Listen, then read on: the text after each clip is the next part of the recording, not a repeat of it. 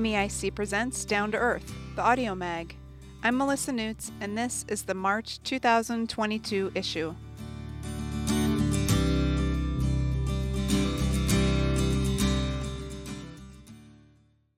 From a board member, written by Steve Gilbert, read by Melissa Newts. The first Smith River trip I guided was around 1980. The last one I guided was in about 2000. During that same period, I was also a part owner of a Helena-based environmental consulting company. A significant part of the consulting work concerned remediating streams negatively affected by hard rock mines. We worked on several mine sites in Montana and South Dakota. In the pre-mine permitting phase of development of all these mines, Montanans were promised only the best technology currently available would be used. Quote, "Trust us, we love that stream, and a day of fishing too," end quote, the mine companies would say. The script for the Black Butte mine developers is the same one used as Zortman-Landusky, Beal Mountain, Golden Sunlight, and. Trust us, they say. Well, guess what? One after another, those best technologies failed. You and I, our children and grandchildren, will be paying for remediation in perpetuity because Montana Department of Environmental Quality and a long line of governors swallowed the bait of empty promises, including the Jobs for Montanans story. In spite of what the Black Butte developers and DEQ promise, there is a tremendous risk associated with the Smith River Mine project. A quick look at the history of mining in Montana will show that there is momentum in permitting. Once a mine is permitted, it's like the developers have a foot in the door and a free pass from DEQ to expand operations. Every shovelful of earth puts the water quality and fishery in the Smith at greater risk. After all the failed promises, I'll trust only that mining operations will pollute the Smith River. DEQ and the governor will hand out permits like candy at a parade, and the company will sneak back to Australia and Canada while they're getting filthy rich off of Montana resources. Over the last 40 years, the Smith River has had its ups and downs, as have fisheries everywhere do, in part to the vagaries of climate change. But with careful stewardship and no mine, the Smith will continue to provide high-quality recreation and income for thousands of people in perpetuity. It's so nice to think of the Smith flowing clean and sweet with the big trout contemplating the golden stonefly I just dropped into the eddy line below that boulder. That's the kind of forever I hope for. And with MEIC, Earth Justice, Trout Unlimited, and many other organizations and thoughtful people fighting for the Smith, there is hope. I have been an MEIC board member for many years, and it has been very interesting, educational, and sometimes very challenging. I learned a lot about our environment and the many ways it's under constant threat. I thank our lucky stars for the selfless Democrats and Republicans in 1972 who, through the development of Montana's Constitution, gave us the right to a clean and healthful environment. Guarding that right is the focus of MEIC, and for that I am ever thankful, as should all Montanans be. Before the pollution and mining nastiness occurs, the Smith will continue to brighten days for thousands of us, and will forever, if we can stop the greed driving the mine development.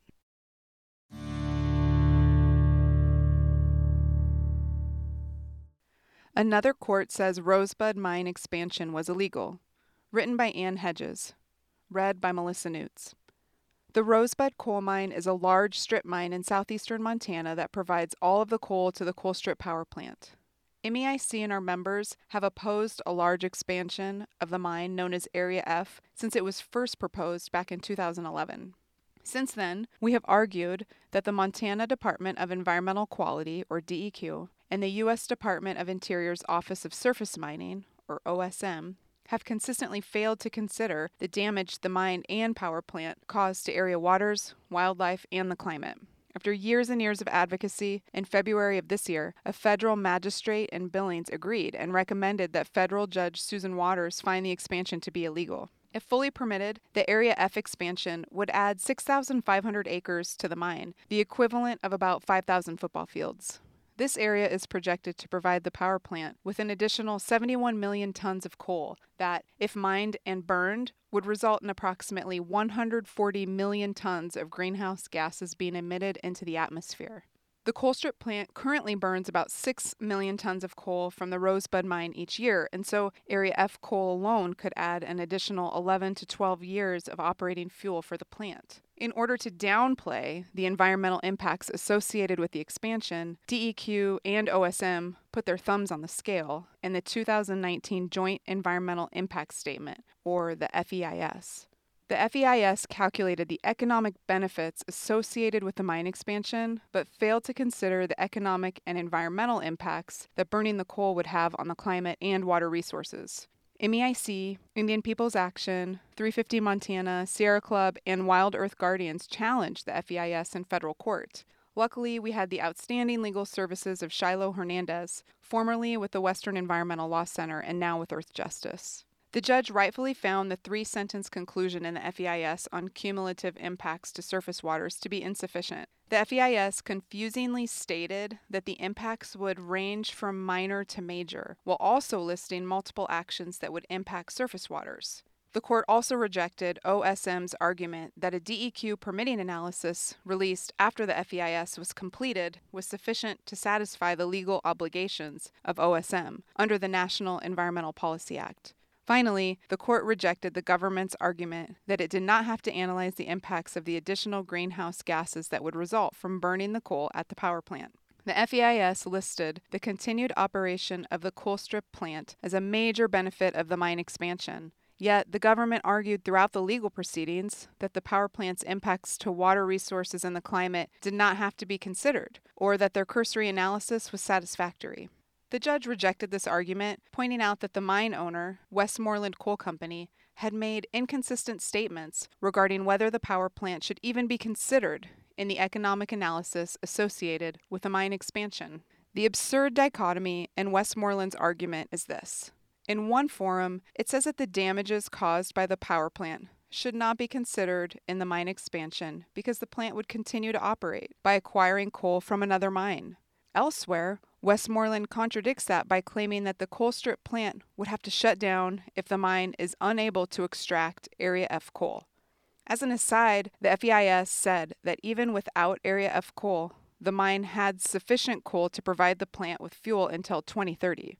While Westmoreland and government agencies can't seem to get their stories straight, the law is clear that the impacts of the power plant must be considered in the environmental analysis for the mine expansion. This is an important victory for our climate and for water resources in the arid eastern part of the state. We await Judge Waters' final decision on the magistrate's recommendation.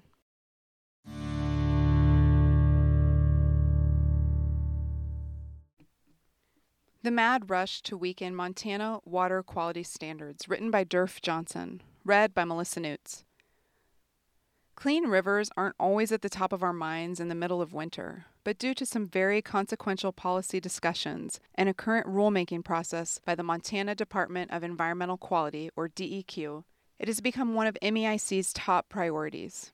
DEQ and a number of stakeholders are steeped in a working group and series of 3 rulemakings that will implement SB 358, the Montana Legislature's directive to DEQ to revise the nutrient pollution regulations for Montana's waterways. These rulemakings may prove critical in determining the future of Montana's clean water and the ecological integrity of our streams and rivers. SB 358 required DEQ to have adopted regulations implementing the bill by March 1 of this year. That has proven very challenging. The biggest problem with implementing, really rolling back the rules, has been that non-point sources are not adequately brought into the regulatory scheme. A major impetus for the passage of SB 358 was that the regulatory burden was increasingly falling on point source polluters, such as industrial plants and municipal facilities, while non-point sources continued to cause a large share of the pollution. However, it currently appears that the new narrative standards will provide a free pass to both point and non-point source polluters, which is a rollback from the status quo and will leave Montana's rivers and streams in bad shape.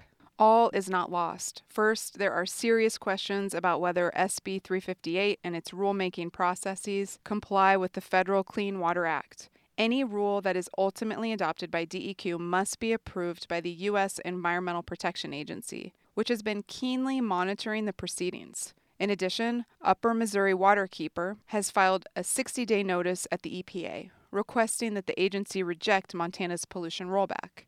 Second, the first round of proposed rules was characterized by DEQ as a framework, largely to comply with the March 1 deadline. There will be at least 2 additional rulemakings during which MEIC and the public will have the opportunity to provide additional comments and speak up for clean water. We will be sure to tell you about the deadlines and public hearing dates, as well as provide talking points on the proposed rules. MEIC has been proud to work with a broad coalition of like-minded organizations on this issue, including Upper Missouri Waterkeeper, Northern Plains Resource Council, Clark Fork Coalition, Montana Trout Unlimited, and others. These partners have been invaluable in generating technical and public comments, submitting opinions to news outlets, and holding DEQ accountable.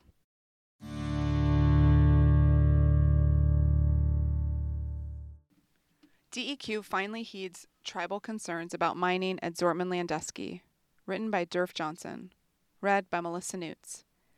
Last September, at the invitation of the Fort Belknap Indian Community, or FBIC, MEIC's Katie Spence and I joined a number of tribal members, conservation organizations, and staff from the Montana Department of Environmental Quality, or DEQ, to tour the defunct Zortman-Landusky mine site in the Little Rockies of north-central Montana. Much has been written about the travesty of the Zortman-Landusky mining complex. We saw the mine site and the environmental problems it's causing firsthand. That provided the necessary context and scale to more fully understand the devastation that Pegasus wrought on the Little Rockies and on the FBIC. Tribal members and resource managers shared their concerns and asked questions of DEQ, providing a human face to the devastation. The sheer scale of damage to the land was shocking, as was seen the water treatment plants that will forever need to treat the contaminated water in the area at public expense.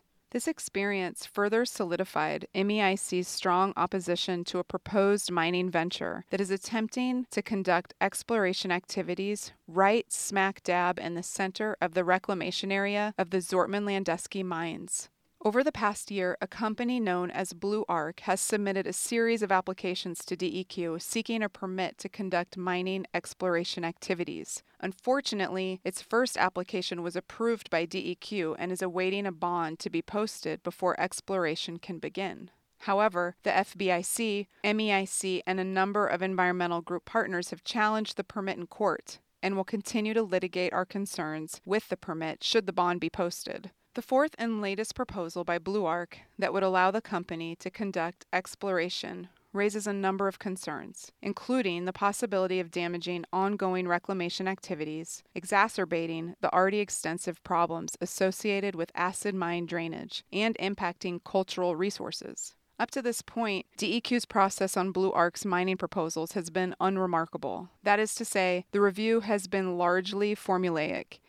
In this instance, I expected the usual from DEQ, that it would issue a draft permit, conduct the requisite, though incomplete, environmental analysis, and accept comments before approving the permit. Remarkably, instead of a rubber stamp, DEQ decided to produce a full environmental impact statement to more adequately assess the potential environmental harm associated with any mine exploration in the Little Rockies. Let's give credit where credit is due. DEQ deserves recognition for this decision. Notably, tribal members spoke passionately at a public hearing about the exploration permit, voicing concerns about further mining in a place that is incredibly important for the social fabric and cultural underpinnings of their tribe. DEQ listened this time, recognizing that the project posed serious concerns for the tribe and the environment. We hope this represents a new approach for DEQ to actually listen to impacted tribes. In response to criticism from Luke Ploihar, one of the permittees, FBIC President Jeffrey Stiffarm submitted a statement to state newspapers. In it, Stiffarm explained the importance of the Little Rockies and the dangers of further mining. While we recommend reading the entire statement, here is an excerpt. The legacy of gold mining in the Little Rockies has been devastating to our people from both cultural and environmental perspectives. Therefore, our tribes have steadfastly resisted more mining ever since federal agents and gold mining interests took the Grinnell Notch portion of the lands in the Little Rockies, promised to us in our solemn treaties with the United States in 1896, under express threat of starving our families and children if we did not agree to the land cession. This grim history is recounted in numerous contemporaneous congressional reports. But despite that deadly threat, only 37 Gros Ventres consented to the 1896 cession. This was because our land, and especially our mountains, are the foundation of our cultural practices. The Little Rockies are home to many of our sacred sites and cultural ceremonies. They are the place we go to fast, to pray, to engage in spiritual communion. We endured the grave injustice of the loss of the Grinnell Notch, which was sliced and diced in various private land transactions thereafter. One such transaction resulted in Ploihar being able to pay a substantial sum of money for a property roughly 20 years ago, easily outbidding our poor tribes. He now seeks to explore gold mining on the property, notwithstanding near universal local opposition to his proposals. Happily, Governor Greg Gianforte's administration and the Montana Department of Environmental Quality have heard our concerns and pledged to follow Montana's environmental laws, requiring deeper professional analysis of Ploihar's proposals. This is a major change from past mining permitting in the area, where tribal concerns were ignored and proper methods of identification of cultural sites were not followed.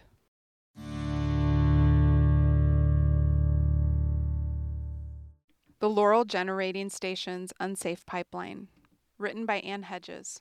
Read by Melissa Newts.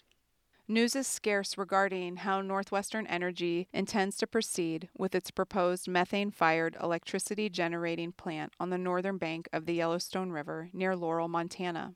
Northwestern recently renamed the facility the Yellowstone County Generating Station, but the name change doesn't change the facts. Northwestern still needs the city of Laurel to rezone the property to heavy industrial, and yet it has not reapplied to the city after withdrawing its rezoning application late last year. Currently, most of the focus is on the pipeline that will carry the gas from Wyoming to Laurel, the location and construction of which raises a number of serious concerns. 1. The proposed pipeline will need to be placed under the Yellowstone River in order to reach the proposed plant site on the northern bank. The placement of the pipeline drill site on the southern bank creates serious safety concerns, according to an expert geomorphologist. The borehole, or the entry point from which the pipeline will be drilled under the river, is in the floodplain and is only 175 feet from the southern bank of the river.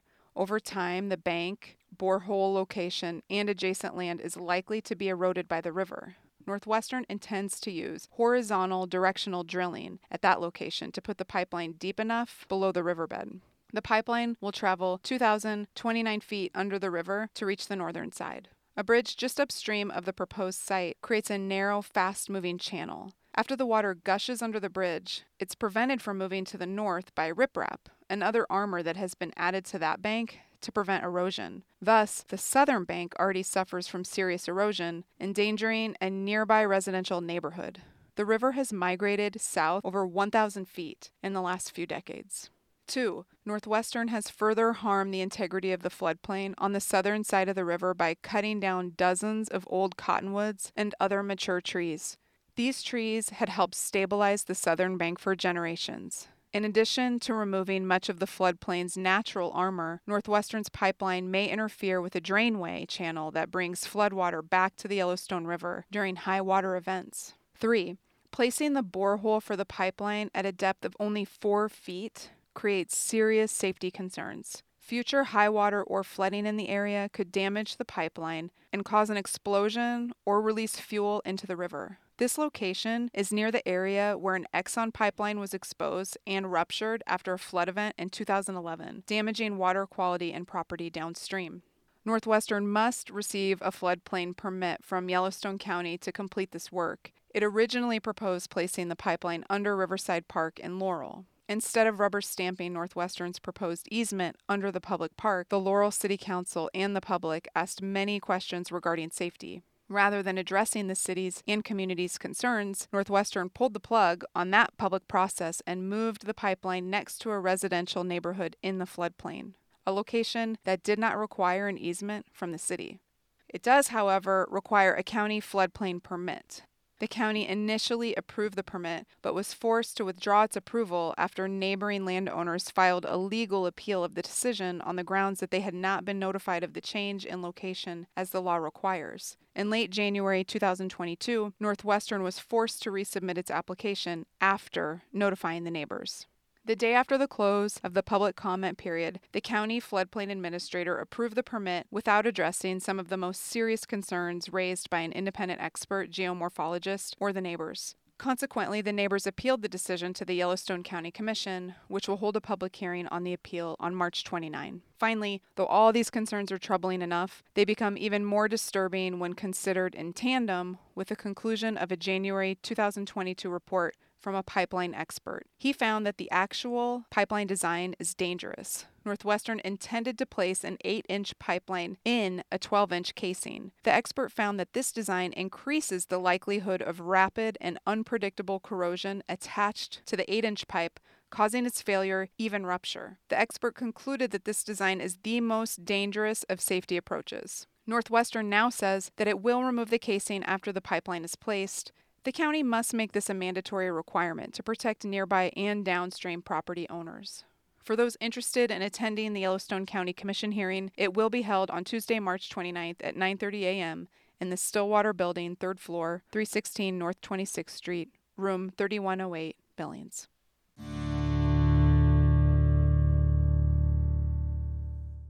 Montana's Do Nothing Plan Will Prolong Hazy Skies, written by Ann Hedges, read by Melissa Newts. Have you ever hiked in a wilderness area or visited Glacier or Yellowstone National Park and wished that the air was clearer so you could better enjoy the view? Such views are one of the things that we love about Montana, big clear skies that allow us to see forever. Unfortunately, Montanans are all too familiar with hazy air. Increasingly, smoke-filled skies ruin our summers and drive people indoors or to emergency rooms.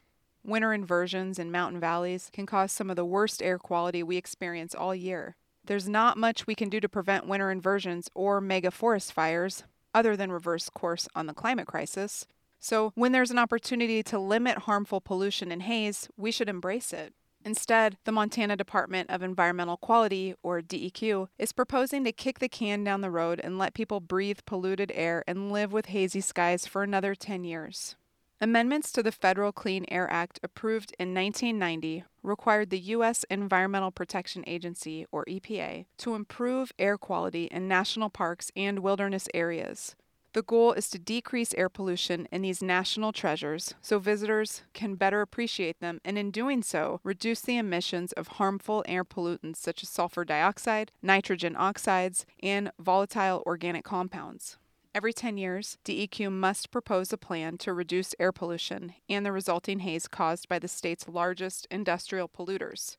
The National Parks and Conservation Association, or NPCA, analyzed the industries that cause the most haze-forming pollution in Montana, and to no one's surprise, found that the electricity-generating sector accounts for 72% of Montana's haze-forming and polluting emissions.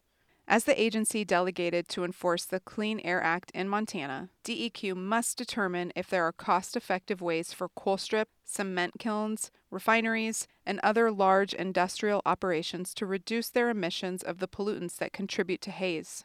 It's a golden opportunity to clean up the air. Unfortunately, but unsurprisingly, DEQ is proposing to require exactly nothing of these major industrial sources in this year's plan. No additional controls, regardless of whether the controls are cost-effective. Other states, including Texas of all places, have established a dollar figure for what constitutes cost-effective pollution controls. Contrary to recent news articles in Montana, the closure of some coal plants does not help Montana meet its requirements. In fact, many of the pollution control measures that DEQ discarded would have been acceptable to states such as Texas. Instead, DEQ has decided that there is no such thing as a cost-effective measure, meaning no facilities need to decrease pollution at all. This decision means that without further controls, close to 30,000 tons of sulfur dioxide and nitrogen oxides will continue to be released into the air for the next decade. DEQ is taking public comments on its Do Nothing plan until March 21, 2022, and will hold a public hearing on Friday, March 18th. If you'd like to tell the DEQ that Do Nothing is not acceptable, helpful, or legal, please visit our Action Center to learn more, watch a video, and send comments to DEQ. After DEQ considers the public comments, it will adjust the plan or not, and then submit it to EPA for final approval. If DEQ ignores public concerns and its legal obligations, the public will have an opportunity at that time to tell EPA to reject DEQ's plan and require it to follow the law.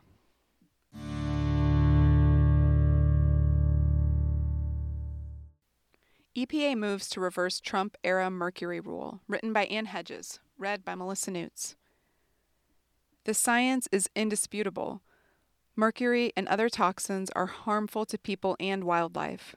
The good news is that technology exists to limit these emissions to safer levels. The bad news is that regulations have not been consistent in the past few decades, especially at differing levels of government. While Montana adopted a rule limiting mercury emissions from coal plants in 2010, 2 years before the federal government required such limits, the Montana rule does not limit emissions of other hazardous air pollutants. The federal 2012 Mercury and Air Toxic Standards, or MATS rule, limits emissions of mercury as well as additional toxins such as hydrogen chloride, selenium, arsenic, chromium, cobalt, nickel, hydrogen cyanide, beryllium, and cadmium. It's hard to imagine anyone arguing that it's not appropriate and necessary to limit emissions of these harmful substances. Yet the U.S. Environmental Protection Agency, or EPA, under former President Trump, reversed the MATS rule in 2020. Prior to EPA's 2012 adoption of MATS, coal-fired power plants were the largest industrial source of mercury and air toxins in the nation. Under the Trump administration, EPA said it was no longer necessary and appropriate to limit mercury and other toxic emissions from coal plants, and that the cost to clean up the air was too high for the polluting industries to have to pay. In making this decision, EPA eliminated the legal underpinnings of the MATS rule for coal-fired power plants, despite the fact that the power plants across the U.S. had already installed the needed pollution control technology and were meeting the MATS emissions limits. In 2020, Earthjustice challenged that Trump-era decision on behalf of MEIC and other organizations. Earthjustice also represented MEIC and other organizations in challenging a different provision in the Trump-era rule that allowed coal-fired power plants to disregard toxic air pollution limits upon startup, regardless of emissions or how frequently a plant started and restarted operations. On his first day in office, President Biden issued an executive order directing EPA to revise the rules for toxic air pollution from large coal and oil-fired power plants. In January 2022, EPA finally released draft rules to reinstate the standard that it is necessary and appropriate to limit mercury and air toxics from power plants. EPA is asking for public input on ways to strengthen the MATS rule and will accept public comments until April 11. You can comment on these proposed rules at our website. It's important to note that reestablishing the appropriate and necessary standard to limit toxic pollutants is not enough to protect public health and the environment. Both the Montana rule and EPA's MATS rule need to be improved. Power plants should limit their air pollution all day, every day, regardless of whether they are just starting up or are shutting down operations. The plant owners should not be allowed to impose the cost of their pollution on society in the form of increased cancer, cardiovascular disease, heart attacks, and neurological impairment. The Biden EPA is on the right path, but the public may need to push it across the finish line, as it's certain to run into opposition from the coal industry.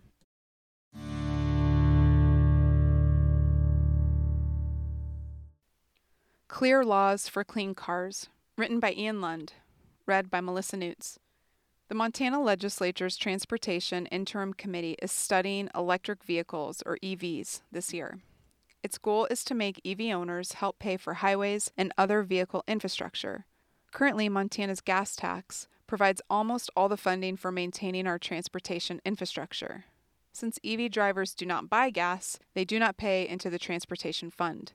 A common means of making up this difference is imposing higher registration fees on EVs. 30 states have EV registration fees, ranging from a $50 fee in Colorado to an unusually high $235 fee in Michigan. The median EV annual fee is $120. Here's the real issue with transportation funding, though. The gas tax, and therefore most of Montana's money to maintain its roads, is tied to fuel consumption. The tax is levied per gallon pumped. As vehicle efficiency increases, total gallons of gas pumped decrease, even as vehicle miles traveled increase, 1.6% per year according to the Montana Department of Transportation, or MDT. The result? Gas tax revenue is failing to keep up with inflation. EV registration fees cannot solve the growing gap between gas tax revenue and funding to maintain our roads and bridges. With fewer than 2,000 EVs in Montana, they constitute less than 1% of all vehicles driven in the state. Even an unheard of $500 EV registration fee would bring in less than $1 million annually, a far cry from what is needed to keep pace with rising transportation infrastructure costs. The Transportation Committee is considering other ways to make EVs pay, such as a tax on miles traveled and on electricity used to recharge EVs. These would be complicated and expensive to implement, so registration fees maintain the most expedient solution. According to MDT, the average Montanan pays $156 annually in gas taxes. However, most people that drive light-duty or efficient hybrid vehicles pay much less, while drivers of heavier and less efficient vehicles pay more. The current system encourages vehicle efficiency. MEIC supports a fair EV registration fee that reflects the benefits EVs provide to our transportation system without discouraging their adoption. The Transportation Committee's foray into EV policy brought up more EV issues than just the fees. Northwestern Energy and auto industry representatives testified that Montana's EV laws had a chilling effect on the EV charging landscape. Good EV law should do two things. First, it should create a predictable and attractive regulatory environment for EV tech companies, such as EVgo and ChargePoint, who sell and manage charging services. Second, it should activate public utilities, i.e. Northwestern's natural interest to sell electricity and add to its rate base by allowing them to develop EV charging programs and pass those costs on to their customers. EV law should prescribe clear public benefits that utility investments ought to provide and should require the Public Service Commission to review and approve these programs. Programs could include at-home charging rebates, investment in public charging stations, or investments in stations for underserved communities. Current EV law in Montana prohibits utilities from doing any of this.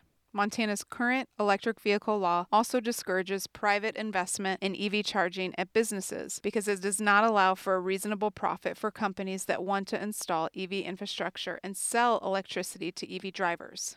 MEIC recommends allowing reasonable markups on resold electricity for EV charging in order to create a business case for public charging installations.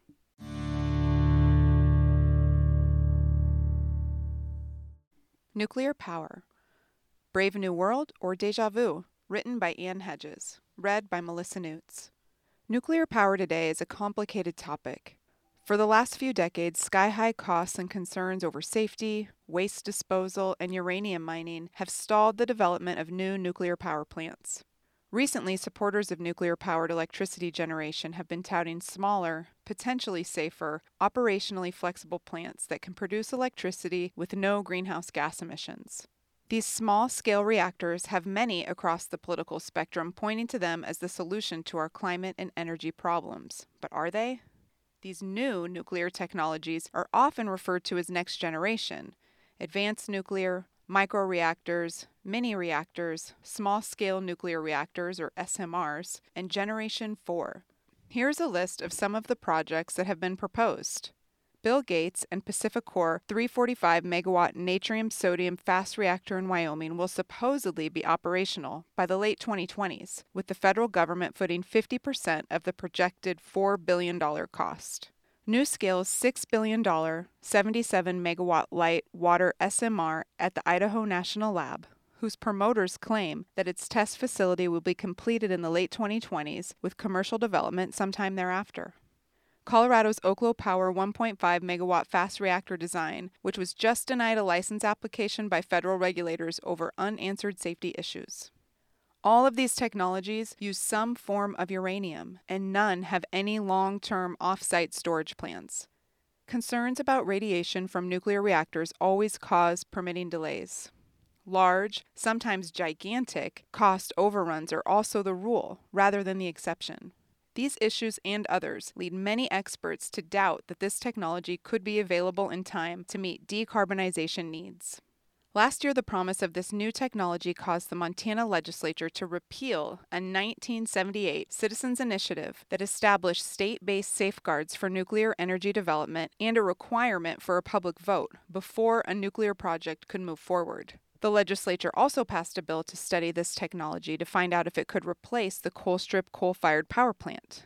In January 2022, the legislature's Energy and Telecommunications Interim Committee heard from 3 speakers about this new technology: a former nuclear reactor commissioner who oversaw the licensure of 20 nuclear reactors, was not optimistic. Even the optimistic pro-industry speakers admitted that, even under the best-case scenario, these reactors won't be ready for commercial development until the end of the decade, and there is still no long-term off-site waste storage option. In the coming months, the committee will hear from experts about the immense financial commitments this technology requires to become commercially available.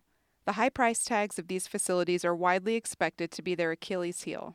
A new report released in February 2022 by the Institute for Energy, Economics, and Financial Analysis, or IEEFA, focused on the financial viability of NuScale's proposed SMR technology. The report concluded that this first-of-its-kind design is risky in multiple ways. For starters, this kind of device has never been built, operated, or tested, and this project is already years behind schedule and way over budget. 7 municipalities in Utah pulled out of the project last year due to its then-current $6 billion price tag. IEEFA critiqued NuScale's optimistic construction cost, building time horizon, operation costs, and claims about operational flexibility to meet changing energy demands. It concluded that NuScale's estimates for all 4 of these areas were erroneous, out of date, unsupported, and exceedingly expensive compared to renewable energy technology combined with electricity storage. A recent letter from a former head of the UK's Radiation Risk Committee and the 3 former heads of nuclear regulation in Germany, France, and the US stated that while climate change is an impending disaster, the reality is nuclear is neither clean, safe, or smart, but rather a very complex technology with the potential to cause significant harm. Nuclear isn't cheap, but extremely costly, and nuclear is just not part of any feasible strategy that could counter climate change. Many advocates of this proposed new era of nuclear technology have a sincere interest in rapid decarbonization of world electricity generation and hope that this will be a silver bullet. However, the more we learn, the more we are concerned that this emerging technology isn't a silver bullet, but instead a poisoned dart that could delay affordable and meaningful action on climate change until it's too late.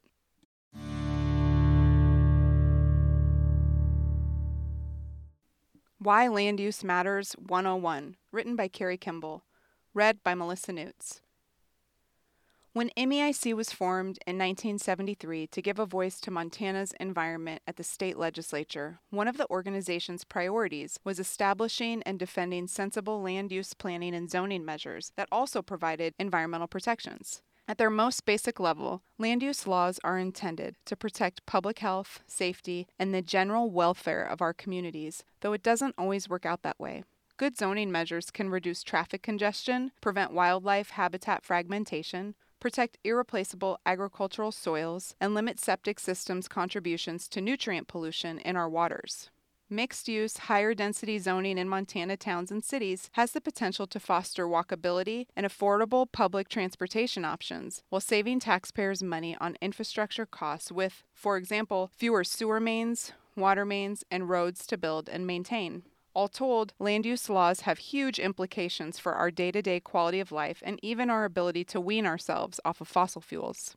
Ideally, planning and zoning laws reduce conflict between individuals in a community and prevent them being a nuisance to one another. For example, a distractingly noisy widget factory sited beside an elementary school would probably degrade the learning environment for kids. Unfortunately, exclusionary zoning has also been used in discriminatory ways to prevent people of color or lower incomes from living in the same neighborhoods as white or wealthier people. For example, in the 1910s, local and federal officials across the U.S. began to promote zoning ordinances that would reserve certain neighborhoods for single-family homes, which were often only affordable for white people because of the discriminatory lending practices.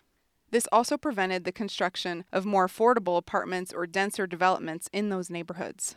During the same era, many residences also had deeds that prohibited occupancy by people of color. Today's less exclusionary zoning practices are driving skyrocketing real estate prices through creation of large minimum lot sizes and single-family residential zones that often require lots of space for parking multiple vehicles. Zoning, however, can also have very important benefits. Several of MEIC's victories have hinged on zoning. In 2010, the Montana Supreme Court ruled in favor of MEIC and partners to block construction of the coal-fired Highwood Generating Station in Cascade County. The rationale was that the area was zoned for agricultural use, and an authorization to construct a coal plant would have required changing the zoning to heavy industrial use, eliminating agricultural potential, and ultimately constituting a legal spot zoning. In today's fights, zoning could prevent open-cut mines from draining neighboring wells and disrupting neighbors with constant noise and dust. Zoning could prevent a proposed methane gas plant from poisoning airsheds, damaging rivers and watersheds, and creating constant noise and hazards for nearby neighbors. Land use laws have the potential to make or break our access to a clean and healthful environment. During the 2021 legislative session, we saw several attempts to minimize the influence local communities can have on local land uses, and generally to shrink or dilute Montana's land use laws. Thankfully, the worst ideas were rejected. However, we anticipate more of the same at the 2023 session. Too many legislators in Montana trust corporate real estate developers and mining industry magnates to make better decisions about public health, safety, and the general public welfare than actual members of our community. They subscribe to a belief that the immediate profit potential determines the highest and best use of land. But Montanans know firsthand how the Copper King model of governance worked. What's best for short-term corporate profits is rarely what's best for Montanans. Indeed, before people of European descent came to this part of the world and applied their values about the, quote, best, end quote, way to use the land, Indigenous people were living in relationship with the land, developing lifeways and land uses based on extensive knowledge. We would do well to better incorporate more traditional knowledge into modern land use practices. That's why MEIC will continue to fight for land use protections that promote sustainable, diverse, thriving communities for all people and ecosystems, not toxic wastelands and soulless suburban sprawl that benefits only the wealthy few. If you're interested in land uses and want to be involved, contact MEIC Campaigns and Advocacy Director Melissa Newts at mnewts@meic.org.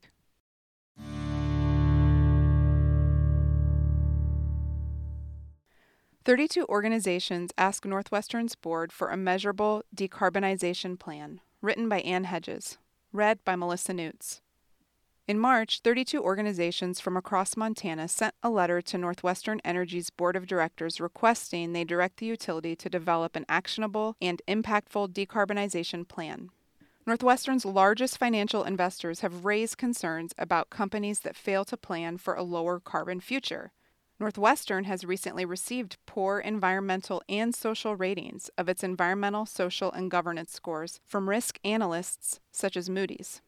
The letter implored the board of directors to adopt a meaningful climate strategy that will make it more resilient and prepared for the clean energy future, which would include developing measurable benchmarks along its path toward decarbonization. MEIC signed the letter along with other groups, including public consumer advocates, healthcare professionals, consultants, and more.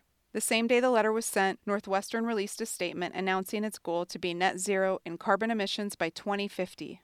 While a noteworthy first step, Northwestern remains a decade behind other utilities in the region that have planned for and are currently decarbonizing.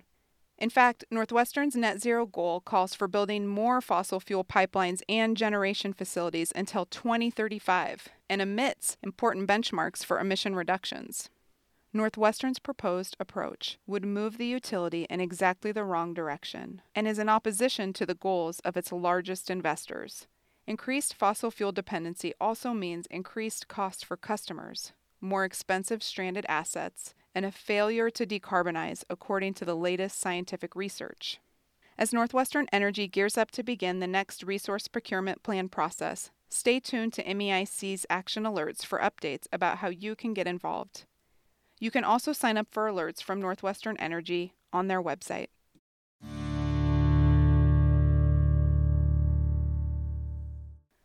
Open Cut Rulemaking in Progress, written by Ann Hedges, read by Melissa Newts.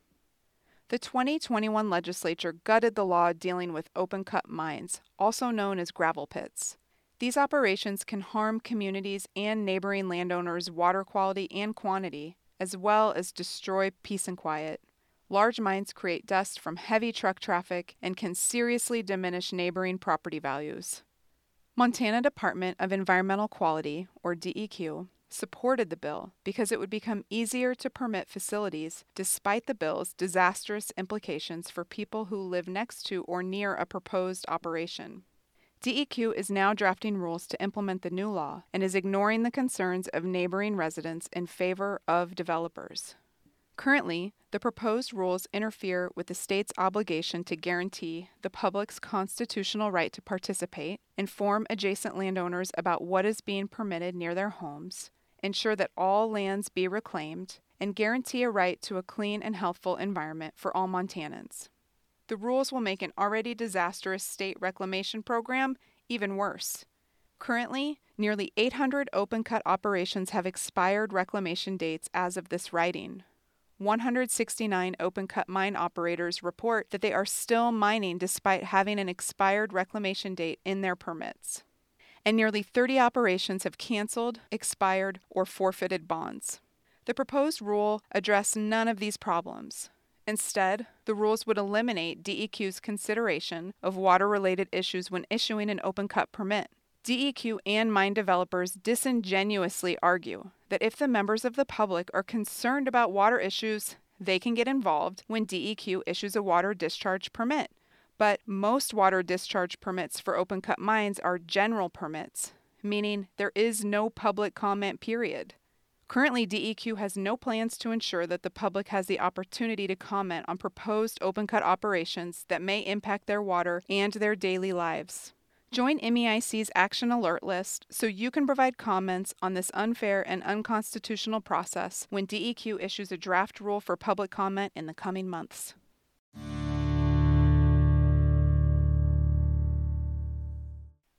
Transmission: A Key to a Clean Energy Future, written by Ian Lund, read by Melissa Newts. The transition to clean energy as our principal source of electricity depends on our ability to build and deliver it. Building clean energy resources is easy, but delivery is hard. We move electricity around on two types of wires: transmission lines and distribution lines. Transmission lines are the highways of the electrical grid, while distribution lines are like the roads that lead to your driveway. The lines can only carry so much electricity at a time, and energizing them beyond their rated capacity can damage them. The limited capacity of transmission lines needs to be addressed before we can power the world with clean energy. Renewable energy is predictably inconsistent. Where the sun shines and when the wind blows will not always be at the place electricity is needed. Contrary to many naysayers, this will be a feature, not a bug, of our future energy system. Many people should be able to use clean energy produced in entirely different states at different times. For example, when the sun is shining in California and Nevada, they will produce more solar energy than they can use and export that to neighboring states. And when the wind blows across the northern plains, Montanans can send the excess wind power to Washington and Oregon. If all these regions are connected properly through the transmission system, balancing demand for energy with the intermittent supply of renewables becomes a lot easier. The importance of this relationship is being demonstrated right now between Washington and Montana. Washington has more ambitious climate goals than Montana and has long eyed our windy plains as a means of decarbonizing their electricity supply. Puget Sound Energy, or PSE, a Washington-based utility, owned a share of the now-closed Colstrip Units 1 and 2, but they owned more than the generation capacity. PSE owns the right to transmit energy on the lines leaving Colstrip. When they reach Townsend, the lines become the property of the Bonneville Power Administration. Bonneville moves power to PSE's customers in Washington. Since the Colstrip units closed, PSE will use its share of transmission capacity to import electricity from a new wind farm being built north of Colstrip. However, PSE will have a difficult time procuring more wind energy from Montana without either additional transmission capacity or the closure of more Colstrip units to free up space on the existing transmission system. It's not easy to build new transmission. These projects are very expensive and complicated. Financing and siting lines is challenging because the benefits of new projects accrue only to the generators, that is, a wind farm, and the off-takers, like the customers on the other end of the line. The politics are similar to building a freeway through a town without any on or off ramps. Communities often resist large transmission lines across their land if they won't get any energy. Transmission planning in the West happens mostly within the boundaries of a specific balancing area. The West has 38 such areas. Northwestern Energy's service territory, labeled NWMT on the map, you can find the link in the show notes, is one such balancing area. What we need is a way to plan regional transmission projects that aligns the supply of potential renewable energy with the demand. There's actually a term for this: Regional Transmission Organization, or RTO.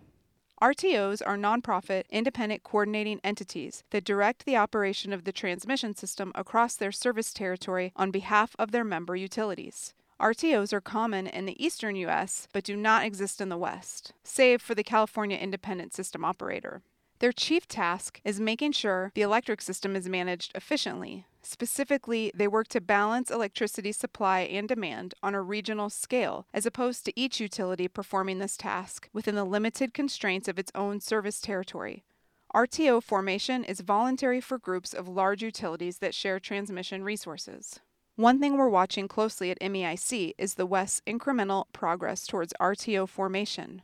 A Department of Energy commissioned study released in July 2021 found that establishing an RTO in the West could create more than $2 billion in benefits to the region by 2030, much of which would be a savings to ratepayers. The concept has already been proven in Montana. In June 2021, Northwestern Energy joined the Western Energy Imbalance Market, which allows utilities across the region to trade energy on a short-term basis based on when it was most economical to do so.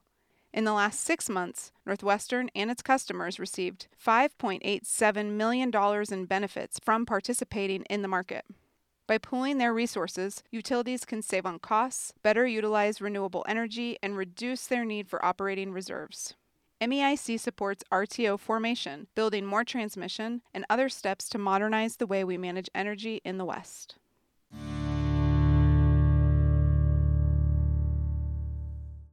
Crypto Mining Ourselves into a Hole. Written by Ian Lund. Read by Melissa Newts. Cryptocurrency mining facilities tend to crop up in areas with cool climates and cheap electricity. Like data centers, which are used to store information in the cloud, these buildings contain little else besides computers running 24/7 and HVAC systems to prevent overheating. They use incredible amounts of energy. Mining a single Bitcoin uses as much energy as an average household uses in 13 years. Given that one Bitcoin is currently worth $37,000, it's a clear injustice to prioritize the wealth of a few speculators over the energy needs of the many. Cheap energy in, funny money out. Why make this business MEIC's business? Crypto mines' voracious demand for electricity is prolonging the life of fossil fuel generation plants. Specifically, crypto mines are buying or plugging into uneconomic, slated to close coal plants.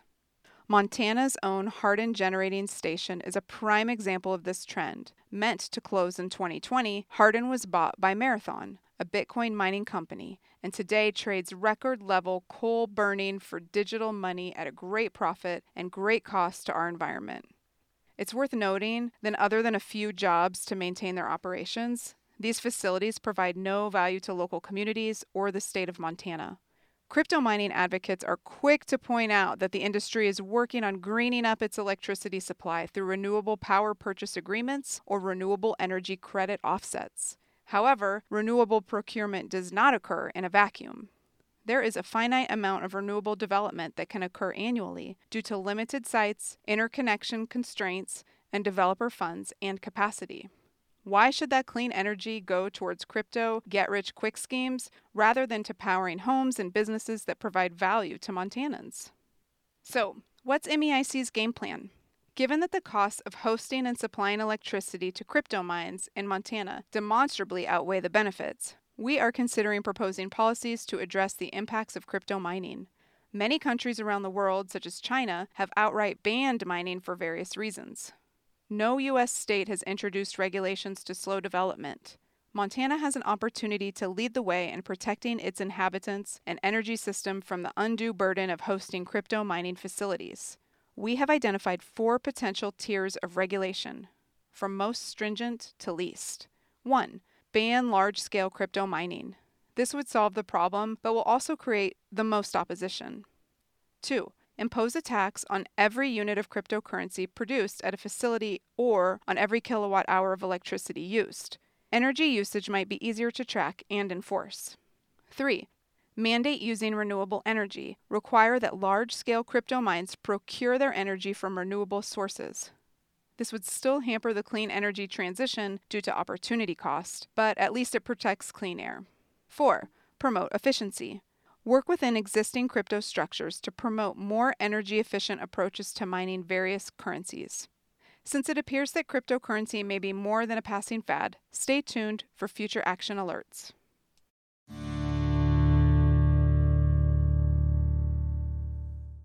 150 years is too long to wait for federal mining reform. Written by Durf Johnson. Read by Melissa Newts. The 1872 mining law is one of the worst, if not the worst, federal law on the books concerning environmental and natural resources on public lands. Passed 150 years ago, it still governs the development of hard rock mines on federal lands, but it does not provide for royalties or require a comprehensive system to evaluate, permit, develop, and reclaim hard rock mines on those lands. It was passed at a time when environmental considerations were nil and mining technology was primitive. Unfortunately, legislative reform of this relic has proven all but impossible, and the current Congress appears unwilling to consider any of the much-needed changes. Senator Catherine Cortez Masto of Nevada and Senator Joe Manchin of West Virginia appear to be among the stumbling blocks in getting 51 votes. However, even without full legislative reform, there is the potential for some relatively significant changes to the rules implementing the 1872 General Mining Act at the Department of Interior, or DOI, and Bureau of Land Management, or BLM. Last fall, MEIC partnered with a number of sovereign tribes and nations, indigenous organizations, and environmental and conservation organizations in petitioning DOI for a rulemaking to modernize the agency's rules. DOI and BLM are now considering this petition. Among the main updates requested are that the rules establish meaningful tribal consultation, indigenous resource protections, and systems that seek to achieve the free, prior, and informed consent from impacted communities, prevent the unnecessary or undue degradation of lands and waters impacted by hard rock mining operations through waste management disposal requirements and water protections, increase consideration of climate change-related impacts on public resources and how these changes should govern the regulation of hard rock mines, implement a more thorough process for regulating the management and storage of waste if a mining operation utilizes tailings dams. These changes could not come at a more important time for our public lands and hard rock mining. Just last month, the Biden administration released a set of principles for the reform of hard rock mining on federal lands. It stated, quote, "There is a growing need for responsibly sourced critical minerals to meet our climate, infrastructure, and global competitiveness goals," end quote. This set of principles was followed by a DOI announcement that it would establish an interagency working group to lead an administration effort on legislative and regulatory reform of mine permitting and oversight. Without a doubt, changes are coming for mining on federal lands. They will not be the comprehensive legislative changes that many of us who care about clean air and water would like to see, but these changes will be significant nonetheless. It is critical that tribal communities, environmental organizations, and public land advocates have a voice and a vote at the table. Be prepared in the very near future to speak up and speak out for the protection of clean air, clean water, and wild landscapes in Montana from the extreme impacts of hard rock mining. Considering how long the 1872 General Mining Act has remained on the books, it may be a great long while before we have another opportunity.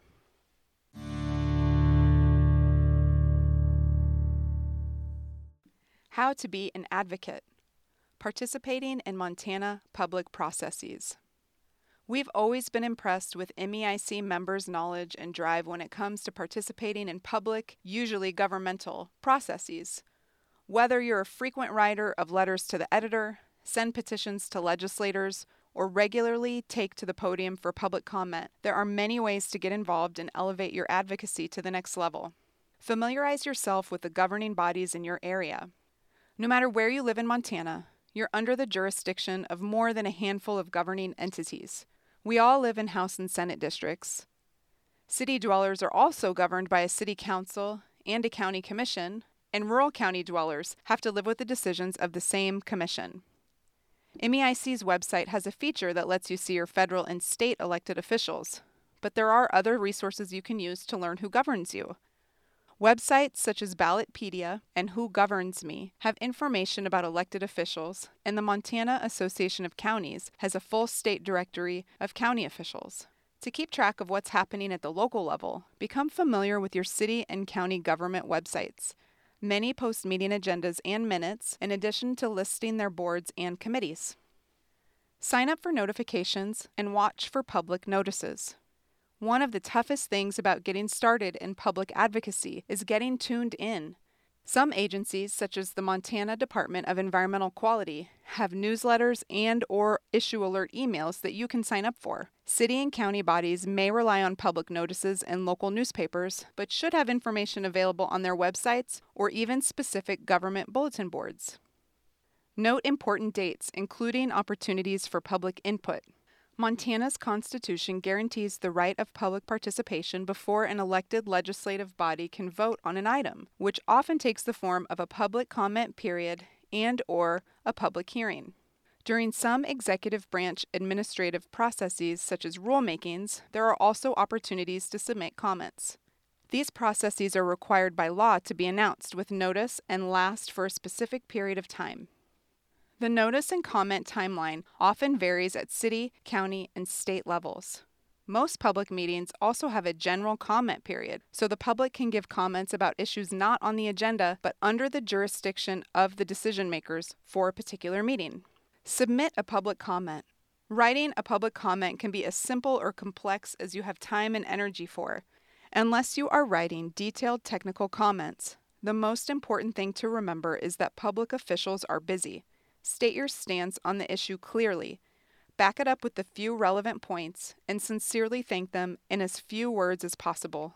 The easier it is for officials to quickly gather your stance, the more likely that they will read and consider your whole message. Testify at a hearing. Many public processes include a public hearing at the end of the legislative process. A good practice is to prepare to give 3 minutes of comments, though we've seen testimony as short as 1 minute. Thank the body of people you're addressing, state and spell your name, share your address if it's required, and give your comments. We'll write another article in the future going into more detail about writing public comments and testifying. Write a letter to the editor, or LTE, or opinion editorial, op-ed. Now that you're well versed on the issue you've been following, share that information with your community. Letters to the editor are shorter, often about 200 to 300 words. Many are posted on the publication's website and social media, even if they're not printed in the paper. Op-eds can be longer. Most newspapers in Montana accept up to 700 words, but check your local paper's restrictions before you begin. Op-eds are best written from an expert or stakeholder perspective and are generally less likely to be published in the bigger newspapers, so keep that in mind when you're writing. Tell your neighbors, friends, and family members about the issue. The world is run by those who show up. Invest in the causes you believe in by sharing them with the people around you and explaining why they should care and participate too. Showing up to meetings makes a difference and can change policy outcomes. Invite your friends to join you. Get your issue on the public radar. If you have an issue of concern in your area and would like to bring it to the attention of the relevant governing entity, find out how. Some commissions require several weeks' notice to get on an agenda, whereas others are open to new business for the next meeting. Asking the assistant to the executive branch's mayor or city manager can be a great way to get the inside scoop on how to get your issue heard. Request a meeting or phone call with your local elected official to discuss the issue, ask what they're doing to address it, and bring the issue to the entire elected body during the general public comment period of a regular meeting. With state agencies, the best messenger may not be an individual. In these cases, organizations such as MEIC can help you navigate murky political waters and complicated processes to choose the next best step. Join a board or run for office. One of the most impactful ways you can make change in your community is to join one of the advisory or governing bodies in your area, or consider running for a local office such as city council. A lot of people believe they're not qualified to run for office, which leaves the positions open for people who actually aren't. Many counties and municipalities list open positions for boards and committees when they become available and will direct you to the application process. After you apply for an open seat, reach out to the decision makers to tell them why you want to serve your community and ask for their support. Do some research, talk with current officials, and believe in yourself. Here are some boards, committees, and councils your community may have: Tree Board, Police Commission, Planning Board, Zoning Commission, Conservation Board, Weed Board, School Board, Urban Renewal Agency, Cemetery Board, Parks and Trails Committee, Public Library Board, Public Hospital Board, Fire Service Area Board, Elections Advisory Committee.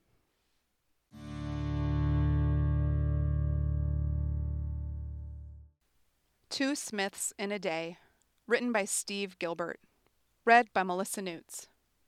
In honor of Steve's final term as an MEIC board member, we're reprinting a story he shared in 2015 in our Smith River Defender newsletter. Montana's Smith River is beautiful from head to toe, from its Belt, Little Belt, and Castle Mountains origins to its confluence with the Missouri River between Ulm and Great Falls. The roughly 60-mile-long stretch of the Smith most commonly floated or paddled reaches from the mountains to plains and passes through a spectacular limestone canyon. Lots of people love this float, and floating permits are getting harder and harder to come by.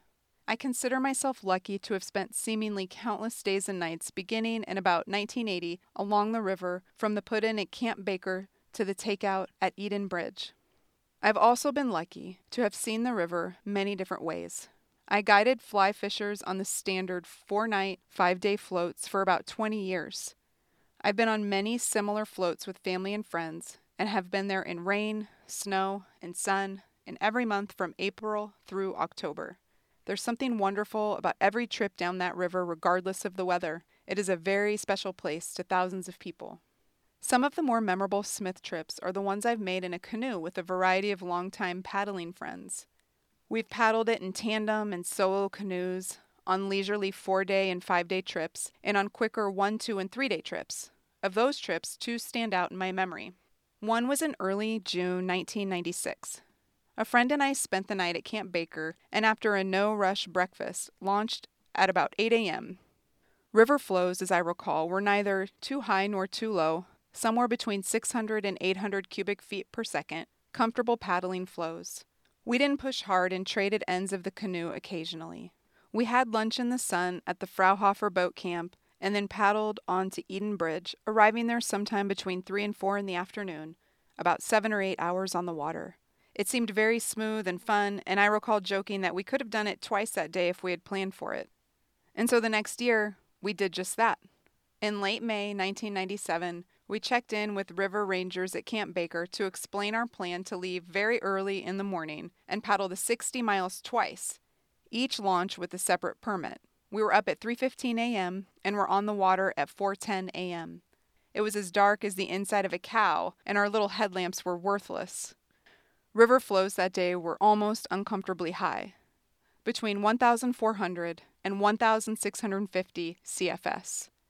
Somehow we put the sound of rushing water out of our minds and concentrated on staying upright and afloat in spite of not being able to see anything. We reached Rock Creek Boat Camp in the first streaks of dawn a little after 5 a.m., about 9.5 miles from the put-in. We waved at yawning friends emerging from their tents at Parker Flat around 7:30 a.m. and saw them again at Ridgetop during our second run. Throughout the day, we stopped every 4 hours for 5 to 10 minutes to stretch, eat, drink, and swap ends of the canoe. Our first trip to Eden Bridge ended at 10:30 a.m., 6 hours and 20 minutes for the 60 miles. A friend shuttled us back to Camp Baker. We launched again at 1:30 p.m. We were off the water the second time at 8:30 p.m. So our 2 60-mile trips took 13 hours and 20 minutes. We celebrated briefly, then drove back home to Helena.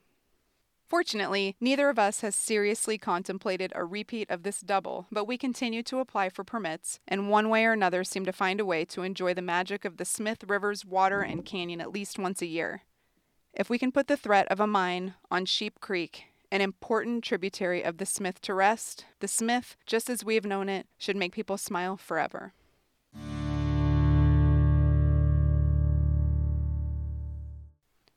In Memory of Michael Lynn, written by Carrie Kimball, read by Melissa Newts. This year, Montana is mourning the loss of yet another vital leader with the passing of Michael Lynn Hawk. A member of the Crow tribe, mother of 6, and longtime leader of the Indian People's Action. She passed away from cancer in February. Family, friends, and colleagues remember Michael Lynn for her heartfelt, resolute advocacy for a more just and equitable Montana. From addressing the disproportionate harms to indigenous communities from toxic mining pollution and oil pipelines to policing to inequitable healthcare access, her work touched the lives of so many. Quote, "I knew her as a fierce, unwavering fighter for people," end quote, remarked Miho Lee of the Social Justice Fund Northwest, an organization that awarded Michael Lynn its Jeanette Rankin Award in honor of her activism.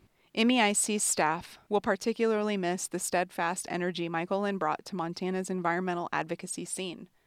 She could often be found working in the background to organize support for good policies and forestall bad ones. Michael Lynn's persistent, under-the-radar coalition building was crucial to success in fighting against fossil fuel interests. This was especially the case when she skillfully coordinated a network of activists in opposition to the Keystone XL pipeline. Disinclined to seek the spotlight, Michael Lynn's actions stemmed from her love of her community rather than ego. MEIC's Ann Hedges reflected on one of her experiences working with Michael Lynn at the Capitol to stop a legislative proposal related to the Colstrip Power Complex in 2015. Michael Lynn's keen sense of justice made her an exceptional advocate. She persuasively noted the bill's benefits flowing to Colstrip's wealthy corporate owners while unfairly burdening neighboring tribes as well as low-income Montanans with unaffordable energy bills. Her research led to the creation of graphics, fact sheets, and arguments that eventually won the day and protected air quality for the Northern Cheyenne and Crow. She was dogged and tireless in her desire to help the less fortunate and oppressed. Her life's work for healthier air, water, land, and a life-sustaining climate inspired MEIC to award Michael Lynn our Conservationist of the Year award in 2019.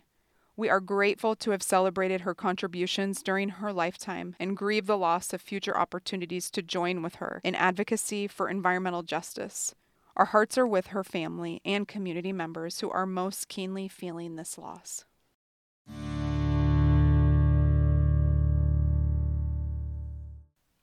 Meet Ian Lund. Written by Ian Lund. Read by Melissa Newts. Hello, readers. It's an honor and a privilege to join the MEIC team as the Clean Energy Advocate. A little about me. I grew up in New England and spent the last 7 years studying environmental and energy policy in the brave little state of Vermont. I earned a bachelor's degree in environmental policy and sustainable development at the University of Vermont in 2018. Then a Master's of Energy Regulation and Law from Vermont Law School in 2021.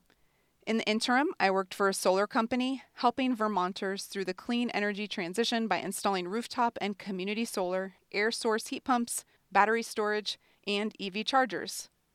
I'm humbled and thrilled to help the many talented and knowledgeable people in Montana leverage policy and action to accelerate the clean energy transition in Big Sky country. I'm excited to work not only on renewable energy development, but on issues such as energy efficiency and demand response, regional system integration, utility governance, and resource planning.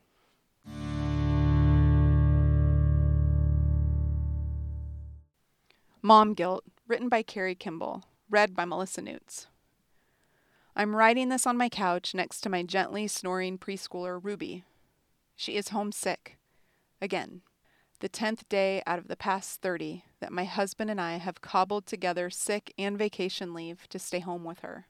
I'm building a multi-layered parfait of guilt for not contributing adequately to MEIC, for pickling Ruby's brain with another hour of electronic babysitter, aka PBS Kids, while I jump on Zoom meetings, and also for knowing that too many families lack the privileges of sick leave and accommodating employers. Amy Westervelt eloquently described this phenomenon in her essay in All We Can Save, writing, quote, "I'm reminded of parenthood and its requirement of endless trade-offs, thousands of choices between short-term and long-term benefits. Do I leave my kid sleeping during an unexpected nap and take advantage of a free hour of work time, but deal with the consequences later when he's up until 10? End quote. The base layer of my guilt parfait is anguish about the state of the world that we're passing down to Ruby's generation and future generations. Because of climate change and other forces of inequity, Ruby's world will be increasingly characterized by extinction, drought and flooding, cataclysmic wildfire and weather events that in turn will prompt crop failures, famine, human conflict, displacement, and generalized suffering. In Montana, smoke from increasingly severe wildfires will impact air quality, exacerbating asthma and other respiratory diseases in the young and elderly. Even if Ruby's relative privilege shields her from the worst, most immediate climate chaos impacts, I'm worried about what it will mean for our shared humanity in a world with so much suffering. Sometimes the magnitude of these problems and my grief about our broken world overwhelm me. I feel keenly aware that our days on this planet together may be limited, and I'm tempted to pack our ragtag crew into our truck to go live in the woods. Again, Westerfelt's words resonate. Quote, "Every day I have to choose between what's best for my own kids, probably more undistracted time with their mother, and what's best for everyone's kids, doing everything I can to ensure a livable planet. And for a lot of those hours when I'm worried about humanity, I am shushing or ignoring the little humans who are in my direct charge." End quote.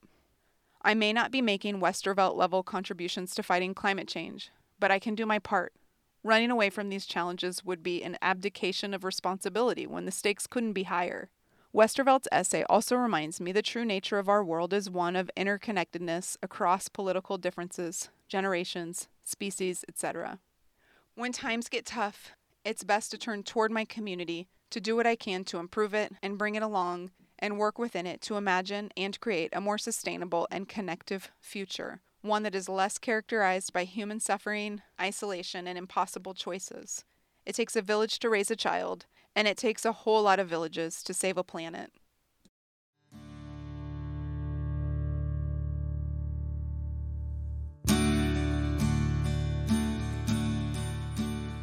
Please check the show notes for more information on how you can take action on the topics in this issue.